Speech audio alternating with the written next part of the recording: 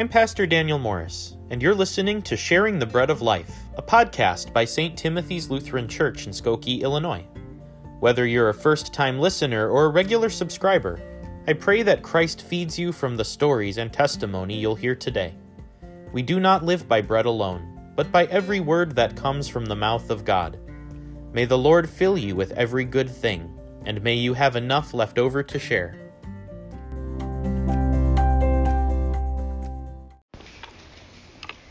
The reading today is from Genesis.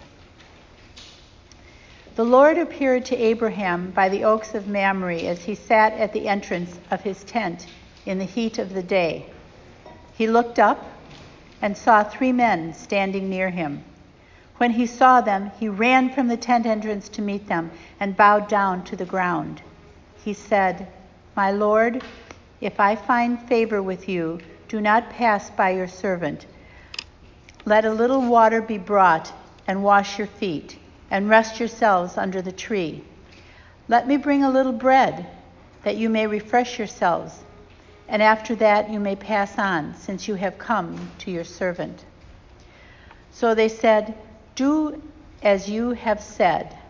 And Abraham hastened into the tent to Sarah and said, "Make ready quickly 3 measures of choice flour, knead it, and make cakes." Abraham ran to the herd, took a calf, tender and good, and gave it to the servant, who hastened to prepare it. Then he took curds and milk and the calf that he had prepared and set it before them, and he stood by them under the tree while they ate. They said to him, "Where is your wife, Sarah?"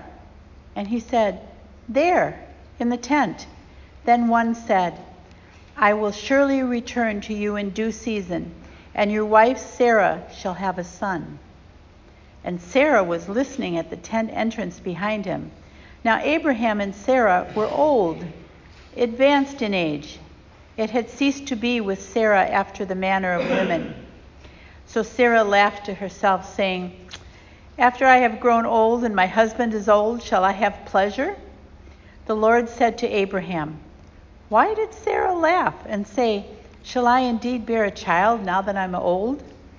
Is anything too wonderful for the Lord? At the set time I will return to you in due season, and Sarah shall have a son."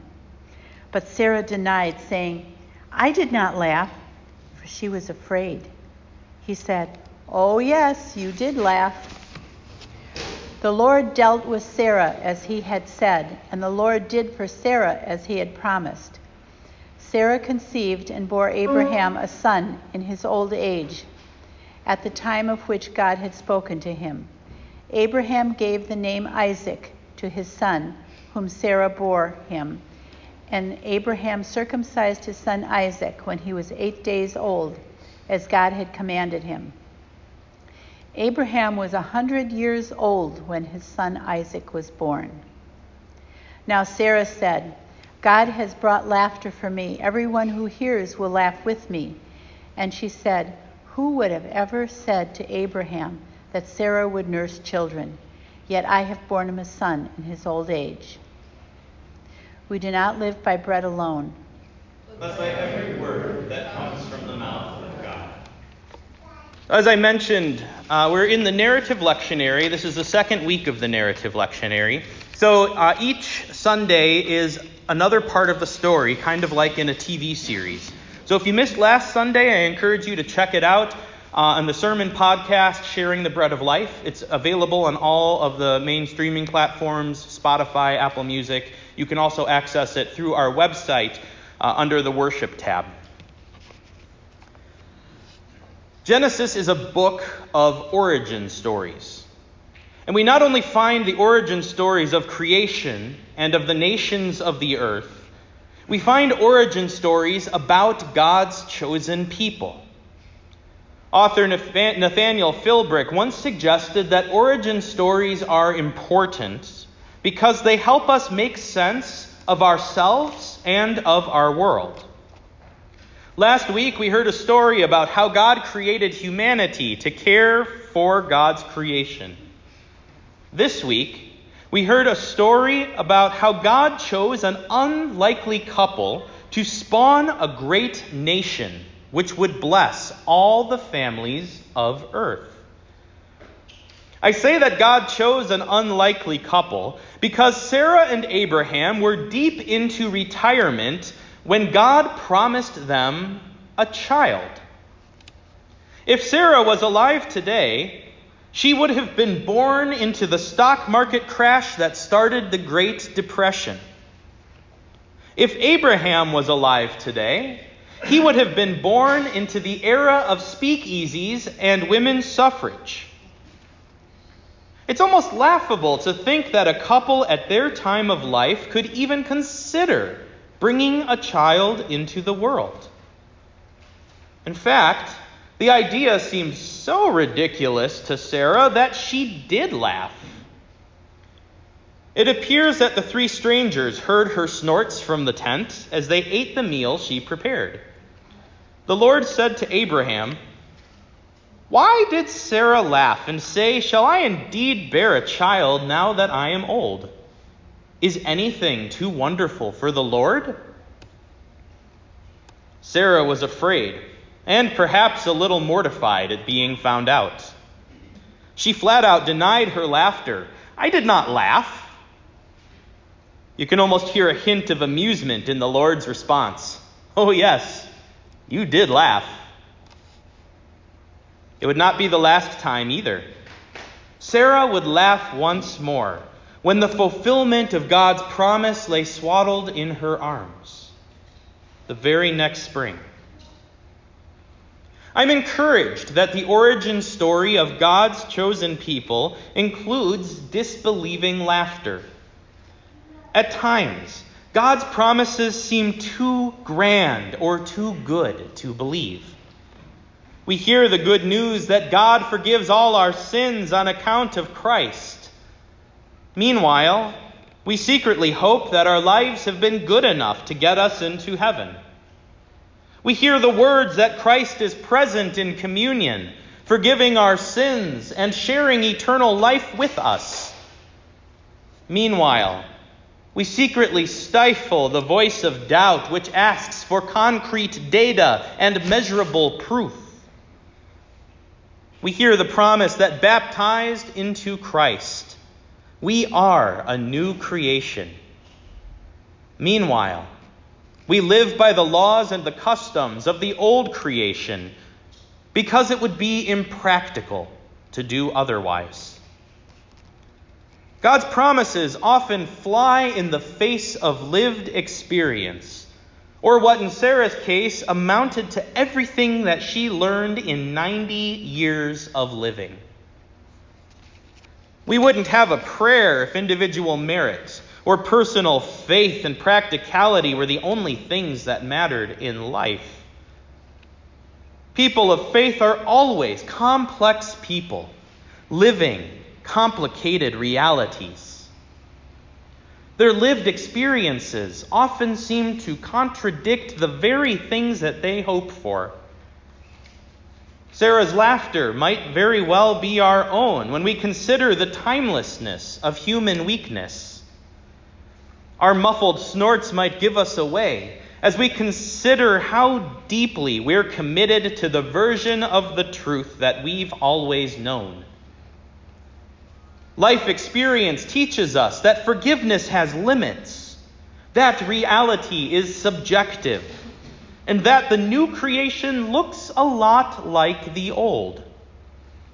Any promise to the contrary seems ridiculous as the thought of a 90-year-old woman and her 99-year-old husband begetting a son. Sarah's disbelieving laughter acknowledges our limitations and our disappointments. At the same time, her laughter makes it clear that only God can fulfill God's promises. After questioning Sarah's laughter, the Lord said to Abraham, "At the set time I will return to you in due season, and Sarah will have a son." While they waited, God destroyed Sodom and Gomorrah. The nations of Moab and Ammon originated through incest and sexual assault. Abraham even prostituted Sarah out for safe passage through foreign land. The Lord did not let anyone touch Sarah, and at the appointed time she gave birth to a son, just as God promised. God's faithfulness transformed Sarah's laughter of disbelief into laughter of joy. She said, "God has brought laughter for me. Everyone who hears will laugh with me." Sarah's disbelieving laughter sets us up for the true power of this origin story, the faithfulness of God. God's chosen people originated from God's faithfulness to Abraham and by no other means. Despite all challenges, despite all odds, despite Sarah's and Abraham's disturbing lack of faith, God accomplished what God promised to do. Abraham acknowledged God's faithfulness by marking his son with the sign of the covenant, a circumcision, recalling God's promise that a great nation would come from him. He named the boy Isaac, meaning laughter. Isaac, child of the ridiculous. Isaac, child of God's faithfulness. Isaac, father of Israel. To this day, the descendants of Israel are a living reminder of God's faithfulness. They are children of God's promise, the delight of Abraham and the joy of Sarah. Through them, God's blessing has come to every family on earth in our Lord Jesus. Like Isaac, Jesus was born of God's promise to an unlikely couple. He was the firstborn of the new creation, a second Adam, to save Adama and her children from destruction. In time, he received the reward God promised to the righteous at the resurrection of the dead. He makes these gifts available to you and to me now, and he shares his righteousness with us in our weakness. If laughter in disbelief should happen to escape our lips, let us remember what God did for Sarah and Abraham, what is now many generations ago. Then let us reconsider our own situation. For when we do, perhaps we too will discover that nothing is too wonderful for the Lord. Perhaps we'll be moved to reaffirm our baptism, remembering God's faithfulness to us.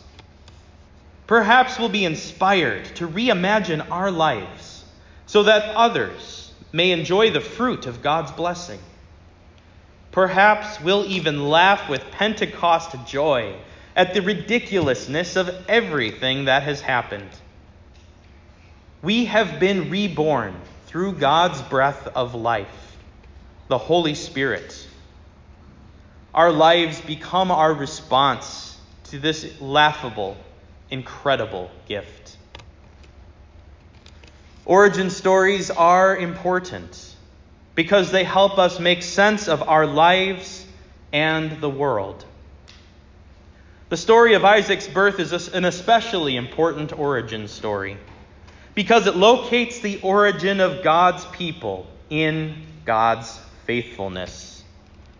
It tells us who God is. It tells us how God handles human complexity and disappointment. It even tells us what we can expect from God going forward.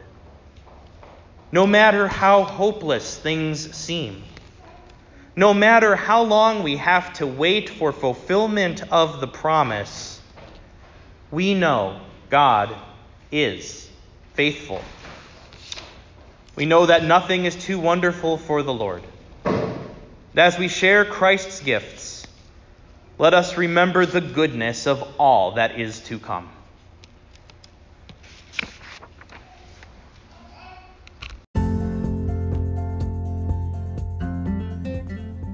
Thanks for joining us for this episode of Sharing the Bread of Life. For more information on the mission and ministries of St. Timothy's Lutheran Church, please visit our website at www.sttimothyskokie.org or like us on Facebook. Check back next week for a new episode. The blessing of Almighty God, Father, Son, and Holy Spirit be with you now and always.